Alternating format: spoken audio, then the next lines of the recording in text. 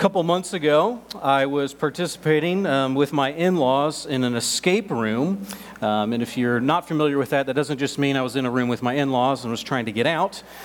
These are something that you pay money for, and they lock you in a room, metaphorically, kind of, and then they throw you in this scenario or puzzle, and you have to use your wits and your brains and they kind of group around you and try and figure out how to escape this room using kind of the clues that they've left there.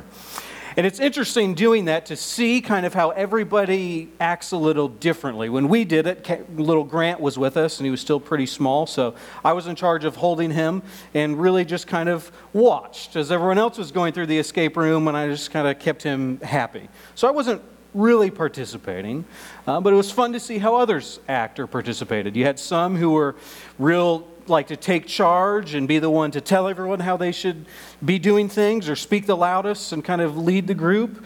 You have others that are a little more timid and maybe they fixate on one clue or one part and kind of did things, and some who were more like me that were just, I think there's enough things going on here. I'm just going to hang back and see what happens. And then at the end, if we fail or lose, it's not really me. I didn't do anything. I was just hanging out there. But if we won, it was definitely, or if we lost, I could have done it better, if I tried. But we escaped, but the thing about that is just interesting to see how people participate. Because when you don't participate, like I didn't, you miss out on something. The joy that we got when the puzzle was solved and we got to escape wasn't really mine. I was just watching it happen. And how much more fun it would have been to actually participate fully in it. Now that's a small thing in escape rooms, but we also need to really participate in the work of God.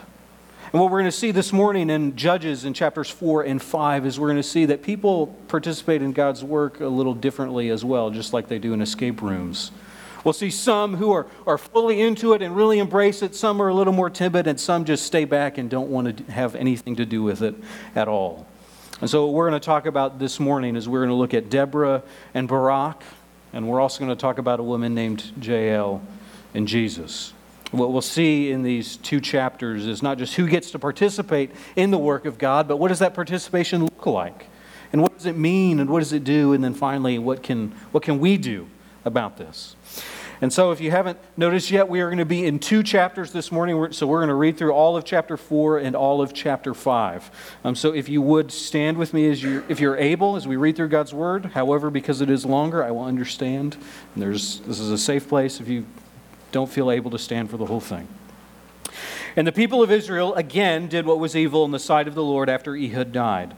And the Lord sold him into the hand of Jabin of Canaan, who reigned in Hazor. And the commander of his army was Sisera, who lived in Harosheth-Goyim. And the people of Israel cried out to the Lord for help, for he had 900 chariots of iron, and he oppressed the people of Israel cruelly for 20 years. Now Deborah, a prophetess, the wife of Lapidoth, was judging Israel at that time. And she used to sit under the palm of Deborah between Ramah and Bethel in the hill country of Ephraim, for the people of Israel came to her for judgment. And she summoned Barak, the son of Abinoam, from Kadesh Naphtali, and said to him, "Has not the Lord, the God of Israel, commanded you, go and gather your men at Mount Tabor, taking 10,000 of the people of Naphtali and the people of Zebulun, and I will draw out Sisera, the general of Jabin's army, and meet you at the river Kishon with his chariots and troops, and I will give him into your hand." And Barak said to her, "If you will go with me, I will go, but if you will not go with me, I will not go." And she said, "I will surely go with you. Nevertheless, the road on which you are going will not lead to your glory, for the Lord will sell Sisera into the hand of a woman." And then Deborah rose and went with Barak to Kadesh, and Barak called off to Zebulun and Naphtali to Kadesh, and 10,000 men went up at his heels, and Deborah went up with him. Now Hebner the Kenite had separated from the Kenites, the descendants of Hobab, the father-in-law of Moses, and had pitched his tent as far away as the oak near Zananim, which is near Kadesh. And when Sisera had told Barak, the son of Abinoam, had gone to Mount Tabor, Sisera called out all his chariots, 900 chariots of iron, and all the men who were with him, from Harosheth-Hagoyim to the river Kishon. And Deborah said to Barak, "Up, for this is the day which the Lord has given Sisera into your hand. Does not the Lord go out before you?" So Barak went down from Mount Tabor with 10,000 men following him, and the Lord routed Sisera and all his chariots and all his army before Barak by the edge of the sword. And Sisera got down from his chariot and fled away on foot. And Barak pursued the chariots and the army to Harosheth Hagoyim, and all the army of Sisera fell to the edge of the sword. Not a man was left. But Sisera fled away on foot to the tent of Jael, the wife of Heber the Kenite, for there was peace between Jabin the king of Hazor and the house of Heber the Kenite. And Jael came out to meet Sisera and said to him, "Turn aside, my lord, turn aside to me, do not be afraid." So he turned aside to her into the tent, and she covered him with a rug. And he said to her, "Please give me a little water to drink, for I am thirsty." So she opened a skin of milk and gave him a drink and covered him. And he said to her, "Stand at the opening of the tent, and if any man comes and asks you, 'Is anyone here?' say no." But Jael, the wife of Hebner, took a tent peg, and she took a hammer in her hand. She went softly to him and drove the peg into his temple until it went down into the ground where he was lying fast asleep from weariness. So he died. And behold, as Barak was pursuing Sisera, Jael went out to meet him and said, "Come, I will show you the man whom you are seeking." And she went into her tent, and there lay Sisera dead with the tent peg in his temple. So on that day God subdued Jabin, the king of Canaan, before the people of Israel. And the hand of the people of Israel pressed harder and harder against Jabin, the king of Canaan, until they destroyed Jabin, king of Canaan. Then sang Deborah and Barak, the son of Abinoam, on that day, that the leaders took the lead in Israel, and the people offered themselves willingly. Bless the Lord. Hear, O kings, give ear. O princes, to the Lord I will sing. I will make melody to the Lord, the God of Israel.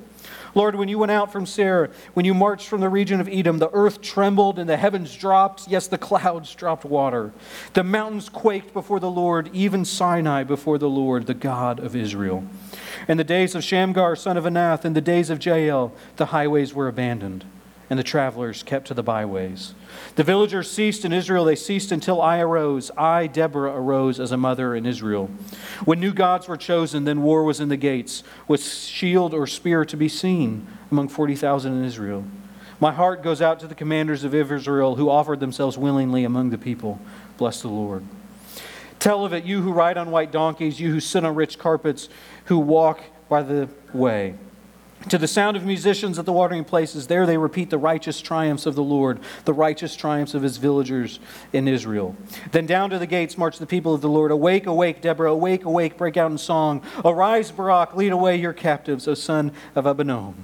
Then down march the remnant of the noble people of the Lord, march down for me against the mighty. From Ephraim, their root marched down into the valley. Following you, Benjamin with your kinsmen. From Machir marched down their commanders, and from Zebulun those who bear the lieutenant's staff. The princes from Issachar came with Deborah, and Issachar faithful to Barak. Into the valley as they rushed at his heels. Among the clans of Reuben, there were searchings of heart.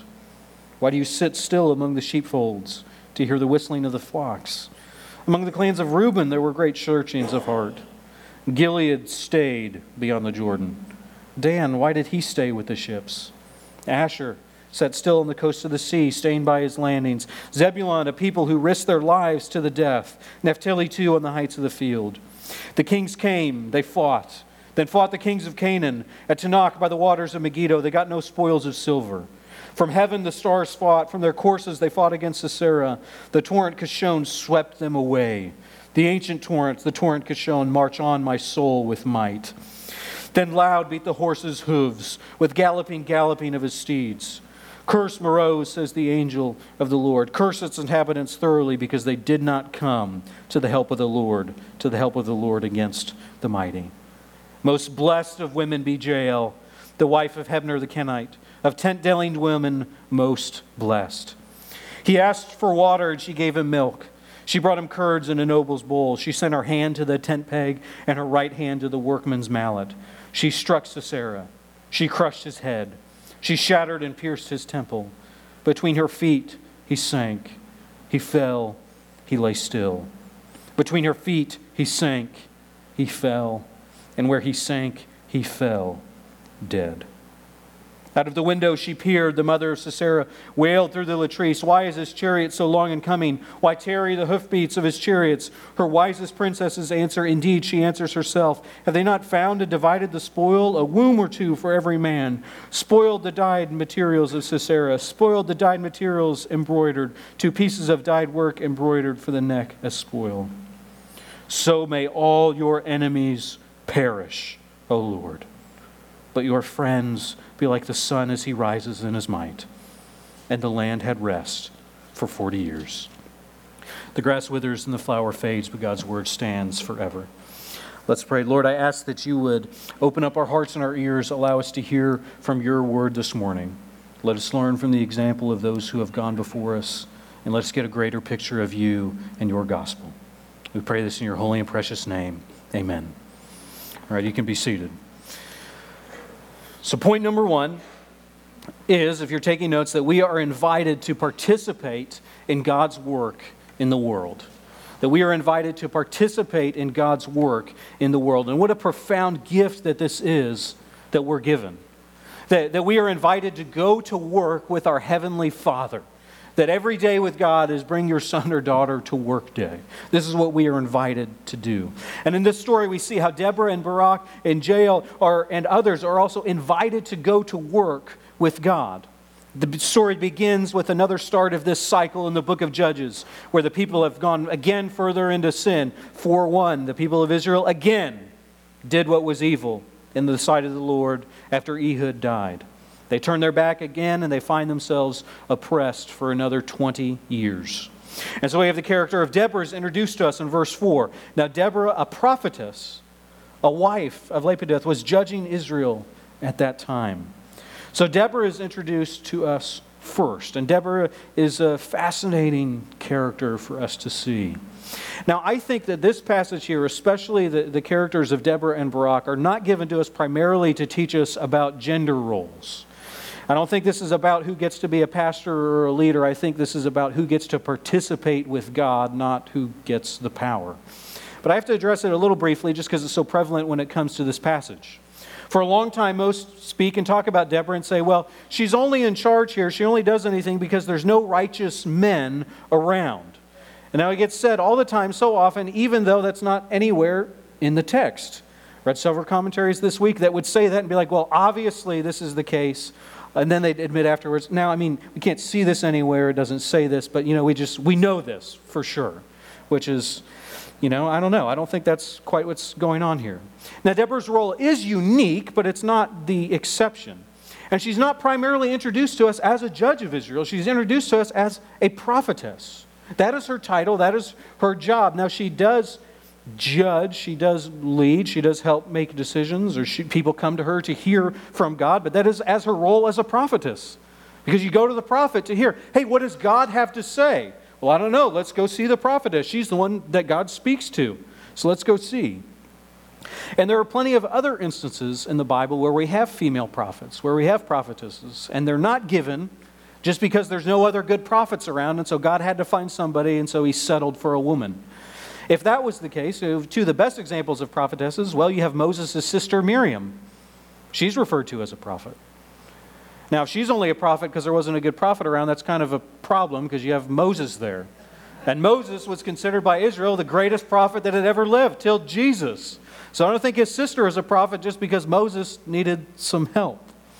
You also, another prophetess that we've talked about, we went through Isaiah, is Isaiah's wife.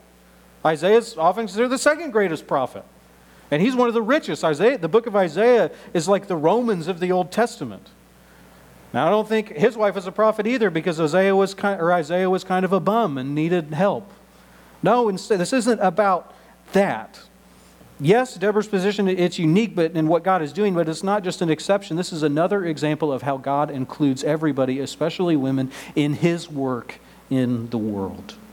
And too often, what happens when we come to passages in God's Word, especially when it comes to women specifically, is we can take time to turn and discuss into what women can't or should not do in God's kingdom. Instead of just celebrating and saying, hey, look at how God elevates and look at how God includes women and men and invites them to go to work with their Heavenly Father together. So maybe I think we should spend more time just celebrating that fact instead of just drawing lines and saying, well, let's talk about maybe the one thing we don't think that women can do. So I think Deborah here is held up to us as a wonderful example. She is fully participating in God's work. As a prophetess, she's speaking for God. She's well respected. She has her spot at the palm where everyone knows that she is, and people from all over Israel come around to hear from her. And what does God have to say? She settles disputes, much like Moses did and much like the prophet Samuel would do later. She's a full participant in God's work. Now, Barak is a little bit different. He's a little more of a hesitant participant. So Deborah summons Barak in verse 6, and she comes and says, has not the Lord of Israel commanded you? Go, gather up your men. Like God's told you, we're going to go fight them. He's going to deliver them into your hand. And then it ends, with saying, has not God commanded you? That beginning phrase here. Now there's some options. It makes it seem, right, as if God's already told Barak this. As if God already came to Barak and told him, hey, gather up an army. I'm going to lead you to be the deliverer and conqueror, and you're going to do this. Now, that could be it. That's possible. It's also possible that this isn't new information. This is just one of the ways that prophets talk. There's other examples you can find of prophets saying, has not God commanded you to do this? And it's not necessarily meaning that God already told them. It's just kind of a rhetorical way that prophets like to speak. You'll see some translations like the NSAB or the NIV, depending on what Bible you have in front of you. Yours may just say, behold, the Lord has commanded you. So the translators of that version kind of took it that way. So the opinion there is a little bit split, but the real kicker here is Barak's response in 8, where he says, if you go with me, then I'll go. But if you won't go with me, then I'm not going to go. So Barak appears to have a condition on his obedience. Of saying, well, okay, God's told me that I'm going to do this. You're telling me, you respected prophetess, voice of God, that I'm supposed to go. I don't know. I'd like you to come with me. So some like to see this just as a mark of his faith. Well, he's just asking for the presence of God because you probably want the prophet to be with you as you're leading his armies. That's usually a good sign, right? If the prophet's with you, surely God will be with you so you can't lose. But I think some of this, it shows a little bit of a lack of faith. Because it does seem to show, it's not that he's unwilling to go, but he does have some conditions. He wants a sign. He wants a visible sign of God's presence with him. He wants to know for sure that he can trust what Deborah is saying. And it seems a little bit of both here to me. I think Barak is one of our flawed heroes that we found in the book of Judges. He gets invited to participate with God, and he does participate, but he's a little unsure. Reminds me of another character in God's Word, the disciple Thomas. If you remember Thomas, after the resurrection of Jesus, he says, and they say, hey, we've seen him. He says, well, I'm not going to believe it yet until I see him, until I touch him myself. And so then, that's why we sometimes refer to him as Doubting Thomas, which isn't very kind, because I don't know how many of us would have believed as well if we were in his shoes. But Jesus still, he comes and he appears to Thomas and he shows up and he doesn't rebuke Thomas. He says, Thomas, here I am, come, touch me. So he meets Thomas where he's at, even with his imperfect faith, and he still gets to be blessed. But then Jesus says, you believe, but even blessed are those who believe, who haven't seen me and haven't touched me. So Thomas isn't necessarily rebuked for his lack of faith, but he does miss out on part of the blessing. And it's the same thing here with Barak. He doesn't get rebuked by Deborah. Deborah goes with him, but Deborah does tell him, look, the road you're going down isn't going to lead to your glory. The Lord will sell Sisera into the hands of a woman. Which that's setting you up to think Deborah is going to be the one to get Sisera, and she's not. Just some irony there. But so she warns him, hey, there's a catch. Like, I'll go with you and you'll do this, but you are going to miss out on the greatest honor of that time, right? Being the one to capture their big leader, the one who's been terrorizing Israel for 20 years. Now, sure, I think, even with this warning, you see, Barak still wants Deborah to come. Now, to some extent, I'm going to give Barak a little bit of credit. His faith is lacking, but he's still willing to obey. He's still willing to go, and even with the warning of knowing, well, I'm going to miss out on the greatest glory, you know what? That's okay. That's okay. Someone else can have it. I still am going to go and do what God commands. And I think it's because of this that he's included in Hebrews 11. And he's listed among others in what we call the Hall of Faith. Why? Not because his faith was amazing or perfect or the greatest faith ever, but because he showed up and he participated and he went to work alongside God. Now, he does obey, not as confidently, but he shows up, and that showing up can't be said for everyone. In chapter 5, we see later how every single tribe was invited to go with Barak, but some of them stayed home. Some of them stayed in their fields, just kind of whistling to themselves. Some stayed by their ships and their boats, and some people just didn't want anything to do with what was going on. So I don't want to give Barak too hard of a time, because while he doesn't participate as fully and as greatly as Deborah does, he still shows up even when others do not. But the amazing thing about God in general is just that He invites any human being into His work whatsoever. God doesn't need us. God didn't need Deborah. God didn't need Barak. God definitely didn't need 10,000 men to be gathered up from all of the tribes. We've already seen how God did it with Shamgar before, by himself, kills 600 people. And yet, God invites human beings to participate with Him. If God wanted, He could have just said a word and made all of the Canaanites disappear off the face of the earth. And yet, why does He let us come with Him? Well, because He's a good Heavenly Father who loves us. Just like any of you may have taken your children with you one day to work, or you invite them with you on a project, or your grandkids to help you do something, not because probably they're that much help, but just because you want to be with them and you want to do something together. It's amazing how God does this. We shouldn't miss out on this miracle. God doesn't need us, and yet He chooses to use us. God uses human beings in His purposes. God's chosen us as followers of Christ, as Christians, as believers, to be a part of His mission to the world. That God's plan for the kingdom of God is the church. It is those 12 disciples in that crowd that was with Him that before He ascended, and He said, okay, now go out and make disciples of all nations. The Great Commission. Ordinary men, women, and children invited to spread the kingdom of God and the gospel all throughout the world. God could have done that Himself, could have done that with angels. He could have just gone on His own tour and done that, and yet He invites us to do it with Him. That we, even as Tanglewood Bible Fellowship, are a part of God's work and God's mission in the world. That we play a role in what God wants to do here in Stevens County. That we are invited to participate alongside God in what He wants to do in Duncan and Comanche and Marlow and all the surrounding areas. That we are here for a purpose. And not just us, but every church in town that really believes Jesus and His Word. We are all invited on the same mission, not our mission, but God's mission, to participate in the work of God. Now, Deborah and Barak had a particular mission for them. God had their own instructions, and yet God today has given us our own mission as well, the Great Commission, to make disciples, to go and to baptize them and to teach them to obey. We've all been invited. The question is, will we answer the call? We don't have to have all the confidence. Maybe we can be like Barak and be filled with some doubts and want some help, want somebody to come with us. But we need to show up. So if we're all invited to participate in the work of God, well, what does our participation do, or why do we do it, or what does it accomplish? Point number 2, if you're taking notes, is that our participation reveals the gospel. That our participation reveals the gospel. Our work alongside God doesn't accomplish His purpose, right? Because as if God is weak and really needs help. As if God really needed to make sure He had 10,000 men because He couldn't do it with 9,000. His plan would have only worked if it was that. Because you look and you see later in chapter 5, it makes it seem in verse 4 and 5 that God makes a massive storm come, and miraculously the river rises up and takes out all the chariots, and they get stuck in the mud. God didn't need anybody to do that. He could have done that on His own. He could have just made it run higher and drowned all of them, and yet He invites us. Now, why do we participate then? Well, what we do is we don't accomplish it, but we reveal part of the truth of the gospel. We reveal part of God's plan for the world. And we see this in the story of Jael. I think that Jael is actually the star of this story.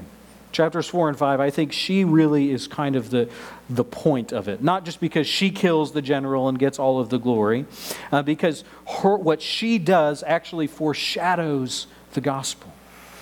So when the battle comes, God works the miracle right, the chariots flood, Sisera flees, and he finds himself at the tent of Jael. And in the beginning, you may even notice there's kind of that weird verse 11 where it talks about Hebner the Canaanite. Randomly, it's saying, hey, this one guy, he left Israel and he went over here and he decided to ally himself with the king of Canaan. Well, it's there to set us up, kind of foreshadow Jael's coming. So he shows up at this place and Jael says, hey, come in. And Sisera thinks, oh, good. This is my ally's house. These people are good. We're friends. This is a safe place for me to go and hide. And so he asks for water. She gives him milk. She wraps him up, puts a rug over him, covers him up, and he takes a pretty heavy nap. And in 21, Jael, the wife of Hebner, takes a tent peg took a hammer in her hand, and she went softly to him and drove the peg into his temple until it went down into the ground while he was lying fast asleep from weariness, and so he died. It's a bit of an understatement at the end of that he died. Like, yes, that would do it. But so, why is that in there? That's fairly violent. That's fairly bloody. We're not going to put a picture up of that or anything, right? Because we don't have that in the flannelgraph, I think, back in the children. If you remember flannelgraphs, I don't think there were many flannelgraphs of Jael and her tent peg. But so, why is that detail in here in Scripture? And how does this reveal the gospel? What are you talking about? Well, a couple of ways. One of the things we see just with Jael is she responds to the invitation of God to participate in His work. And it's unexpected. You again have an unexpected foreign woman, who leaves and abandons her people and decides to join God's people. She risks everything. She's much like Rahab, one of the women we looked at in Jesus' line last Christmas. She's a Canaanite. She's a foreigner. She's not a native Israelite. Much like Othniel, the first judge that we looked at. She risks everything to join and side with Israel. She goes against her own husband. Her husband left and allied with the king of Canaan. Now, we don't know for sure. We can just make guesses based on how things worked back then. She probably didn't get a vote in that decision, because women didn't get a lot of votes. And yet, with no power, she takes this risk. And she also goes against hospitality. Okay, hospitality isn't as much of a big deal for us. When we think hospitality, we just think, putting on a really nice spread and having some good decorations when people come over. Hospitality is a really big deal then.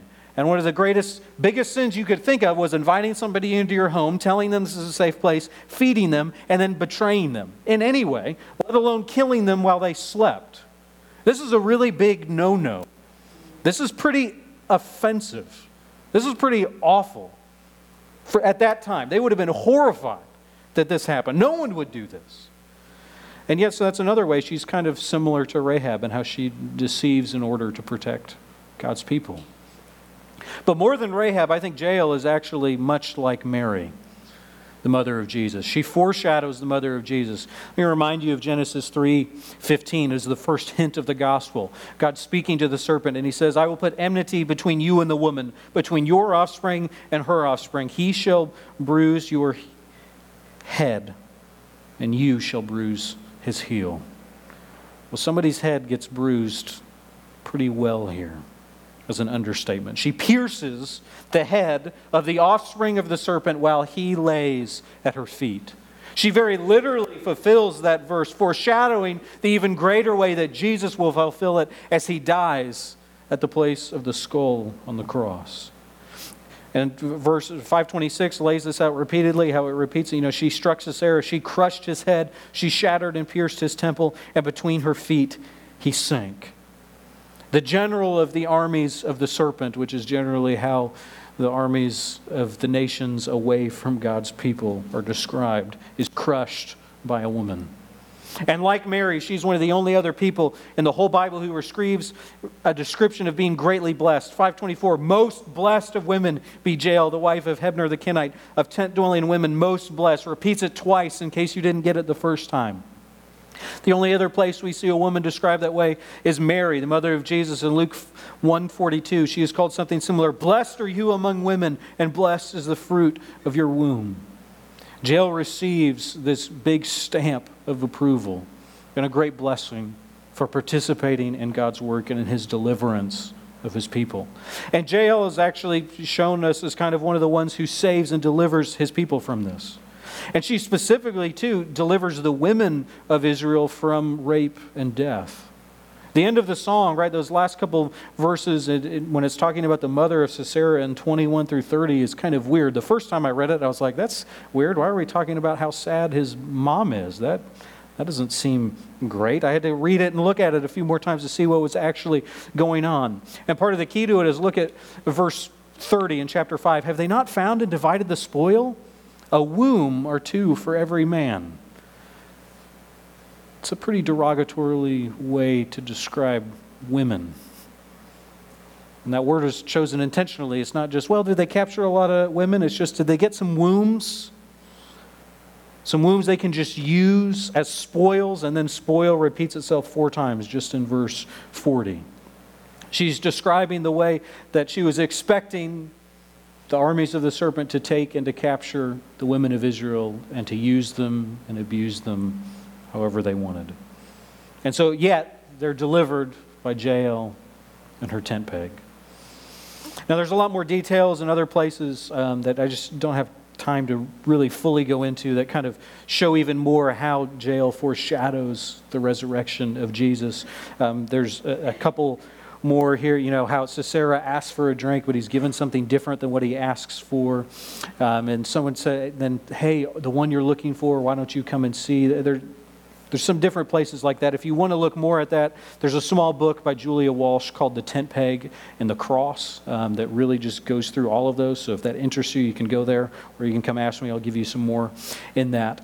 But the main thing that we see here from Jael is how her participation in the work of God reveals the gospel. It reveals how she delivers the people of Israel, and it points towards the deliverance that Jesus will bring. She was far more than just a cog in the wheel. That God used her story and her piercing the serpent's head to point thousands of years forward in the future towards Jesus. And that she gets the blessing not just of being used by God then, but her story also blesses us here thousands of years later. We are talking about her and what she did for God. And the end of the song in chapter 5 tells us about the blessings and curses of our participation, depending on how we respond. So may all your enemies perish, O Lord. But your friends be like the sun as he rises in his might. The gospel is good news for sinners, but it's not good news for those who don't repent and turn from their sins. Jesus came to conquer his enemies. On the cross, he defeated sin. And at the tomb, he defeated death. And when he comes again, all the enemies and the powers of this world and all who would oppose and stand against Jesus will perish and will be defeated by him with a word. But the invitation of Jesus and the invitation of the gospel is that we can change teams anytime. We can tap out. We can, like Jael, say, you know what? No thanks. I want to be on Team Jesus. We are invited to abandon the enemies of the armies of the world and join the kingdom of God. Jael does this. She chooses to trust and to join in God's family, no matter what the rest of her own earthly family is doing. And she isn't just accepted and given a pat on the head and then sent to the back to be the lowest. She becomes the most blessed woman in the entire kingdom. She becomes a friend of God who rises like the sun. She rises from the enemy camp to a place of honor in God's kingdom. And that invitation through Jesus extends to all of us. To everyone, everywhere. It extends to the heart of the enemy camp, and it extends to the heart of the greatest sinner. No one is too far from God's grace. None of us have sinned too much that God wants nothing to do with us. That invitation to join God's family is open until our very last breath. On this side of eternity, it is never too late to join God. But the tragedy is that many do not. And that many, instead of repenting of their sin and confessing and believing in Jesus, they stay right where they are. But those who do, who become friends of God, not because of themselves, but because of what the blood of Jesus accomplishes, get to become friends of God who rise like the sun. And then who get to go to work with God and whose work alongside him reveals the gospel. To share the story of one woman who does this. Her name is Caitlin Mullins. When she was in Dallas, she was a kindergarten teacher, just working with kindergartners. And one day she started to notice, she kind of slowly had picked up on it, but she started to notice how there were a bunch of her students that seemed to be lagging behind, that they weren't getting it as much as the other ones were. And as she kind of pressed in and was choosing to put in the extra effort to try and help them catch up, she started to notice a similarity. That almost all of her kindergartners who were falling behind were refugees who had come and found themselves in her kindergarten class from refugee camps and nations all over the world. And so she started to bring them in more, to spend extra time after school helping them with English and making sure that, wow, they just don't even have food. Man, they keep wearing the same clothes, and buying extra food and clothes for them and having extra lessons. And then she started to notice that the parents of these kindergartners would come and stay in her class longer because they too wanted to learn some English. And so slowly she eventually started having more meetings in her house, and before long she left her job as a kindergarten teacher and started a nonprofit called For the Nations. And now that nonprofit serves about 200 refugees every single day, where they have classes to teach English, where they're one of the first calls when somebody gets off the plane and a family there, they call her and she has someone go there and meet them. And they help these families when they get off the plane and help them find work, help them go through all of the paperwork, all of the stuff that they don't understand what they're doing, help them find jobs, give them training, and also every single day teach them a little bit about Jesus and share the Bible with them and how much God loves them. That's a picture of the gospel. It is not just in sharing the gospel that they do every single day, but it is also, hey, I'm going to help you. Caring about the poor and the refugee and the immigrant as God commanded Israel to do so much all throughout His Word. And so her work there that started at a small place is just going one extra step as a teacher in a kindergarten class, turned into this beautiful thing that blesses and reaches hundreds with the gospel. Now, all of our work is invited to do the same thing alongside Jesus. Point number 3, it's kind of our application is, well, what should we do? Well, we should participate in the work of God. If God is inviting us to go alongside Him, to show up with Him and go to work alongside our Heavenly Father, and if when we do that, it preaches and it reveals the gospel to the whole world, well, what should we do? Well, we should do that. We should go to work with Him. We should participate. And how can we do that? Well, I've got good news. His work is everywhere. There's much to be done. Now, for those of you who may be here, maybe you're not a believer, or maybe you're here watching online somehow and you don't follow Jesus. Well, I invite you, join us. Your participation, we don't need you to do anything yet. We just need you to come and embrace Jesus. Lay down your weapons and let Christ in. Because one day all the enemies of God will perish, much like Sisera, and that does not have to be you. Because God loves you. He sent His Son to die for your salvation on the cross. And you can come experience that salvation and join the greatest family on earth. It isn't because we're so awesome, but because we serve a really awesome God who loves us, who sustains us, who's blessed us, and who continues to change us and make us more like Him. Now, that's you. I'd love to talk to you more about that, or any of our elders would do as well, or you can do business with God on your own. But I want you to know that God loves you, and to come and experience and embrace that love. Now, for believers, we too are invited to participate. What I want you to see too is, this is just another way to view your own obedience. That our service and our work with Jesus is revealing the gospel. One of the simple ways we do this first is just preaching the gospel. It's telling people and reminding people about Jesus, how He has died for us. And He did this to purchase our salvation. And that isn't just something that unbelievers need to hear. That's also something that us as believers need to hear. Charles Spurgeon, the Prince of Preachers, one of his congregants asked him, hey, how come you preach the gospel every single Sunday? And he just quickly responded, because he was much smarter, said, well, it's because every week you keep forgetting it. And I have to remind you that you are saved not because you are awesome, but because God loves you. And that today you are loved and valued by God, not because you did really good and read your Bible a lot, but because Jesus died for you. That's why you are loved. And we all need that reminder every single day. The unbelievers in your life need that reminder, and the believers in your life need that reminder, maybe not necessarily even more, but need it just as much. Another way we participate in the gospel is just through our relationships. Right? We hear this all the time about our marriages are meant to be a picture of the gospel. The way that Jesus laid His life down for the church and for us is how husbands are to lay their lives down for their wives. And the way that we love and care for each other, even when we don't deserve it, and even maybe when we don't like it and don't want to do, is a picture to the world of, wow, how do you do that? How come you're still married? Well, let me tell you about Jesus. let me tell you about what that means. That good, godly marriages are a great blessing to a broken and lost world. Now, also, those of you who are single or widowed, you don't miss out on that either. You also reveal the gospel. You declare to the world and remind us that we are made complete and made whole, not by other human beings, not by relationships or by marriages, but by Jesus and Jesus alone.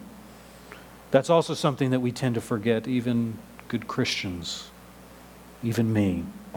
And your singleness is a picture of what eternity will be like. Then in that day we won't be married, but there is only Jesus. And that is more than enough.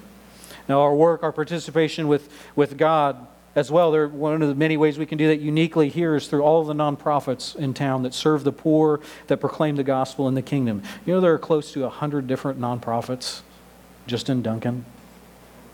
That's a lot. That's a lot for anywhere, but especially a town like us.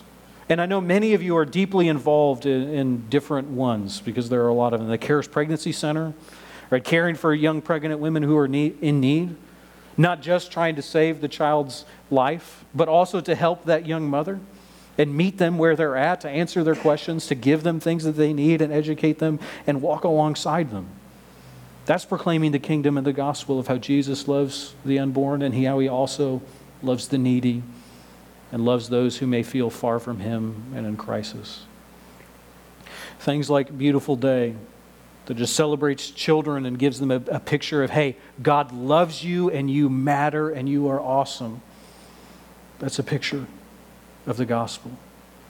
But all the different organizations that care and feed the poor, that meet the needy, those that care for justice and righteousness like Jesus taught, all of those things really do matter and are significant. And when part of doing that, participating in those things, is at least a small picture of God's work in the world. Our prayer also participates in God's work. And when we pray, it is part of helping God's plan come true. When we pray, we are participating with Him in helping something happen. Oftentimes, that's about the only participating that we do, is just praying and asking God to do something, and He does it. Because very rarely can we make anything happen on our own. Our prayer is not idle work. It actually may be the most important work that we do. And every week when we do that, we get to participate with God. And if you don't see God doing something, my first question to you might be, well, have you been praying for that? Have you been praying about that? Well, maybe you should start there. I'm going to transition us in a moment to participating in communion, which Paul reminds us as well in 1 Corinthians 10, that when we eat of the bread and we drink of the blood, that we are actually participating in the blood and the body of Christ when we eat and we drink. That something profound happens in that moment as we do it. And it's a great mystery that we aren't just drinking bread and drinking juice, that something profoundly spiritual is happening.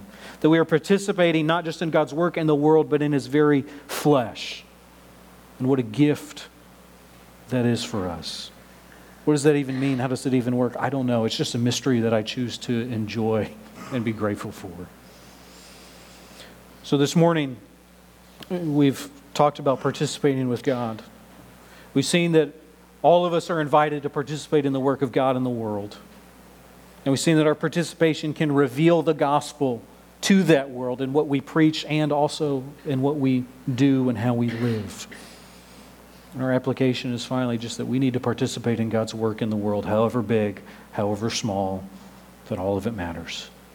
And we should participate in His work not just on Sunday, but all week long for the rest of our lives. I'm going to pray for us, and then we'll transition to communion. If you don't have the elements already, if you would just raise your hand, and Homer will make sure that you get some. Let's pray. Lord, I just thank You, Lord, that You even choose to use us. Lord, that You don't need human beings. You don't need us to do anything for You, and yet we get to go to work with our Heavenly Father every single day. Lord, would You give us eyes to see where You are already at work in our midst, in our lives, and in our circles, in our neighborhood, in our street. Give us eyes to see what You are already doing. Help us to come alongside You. Help us to participate with you fully with faith. We pray this in your holy and precious name. Amen. I'm going to invite our worship team to come up and lead us in one last song, just shouting for joy to the wonder of our Savior. Nothing compares to His promises.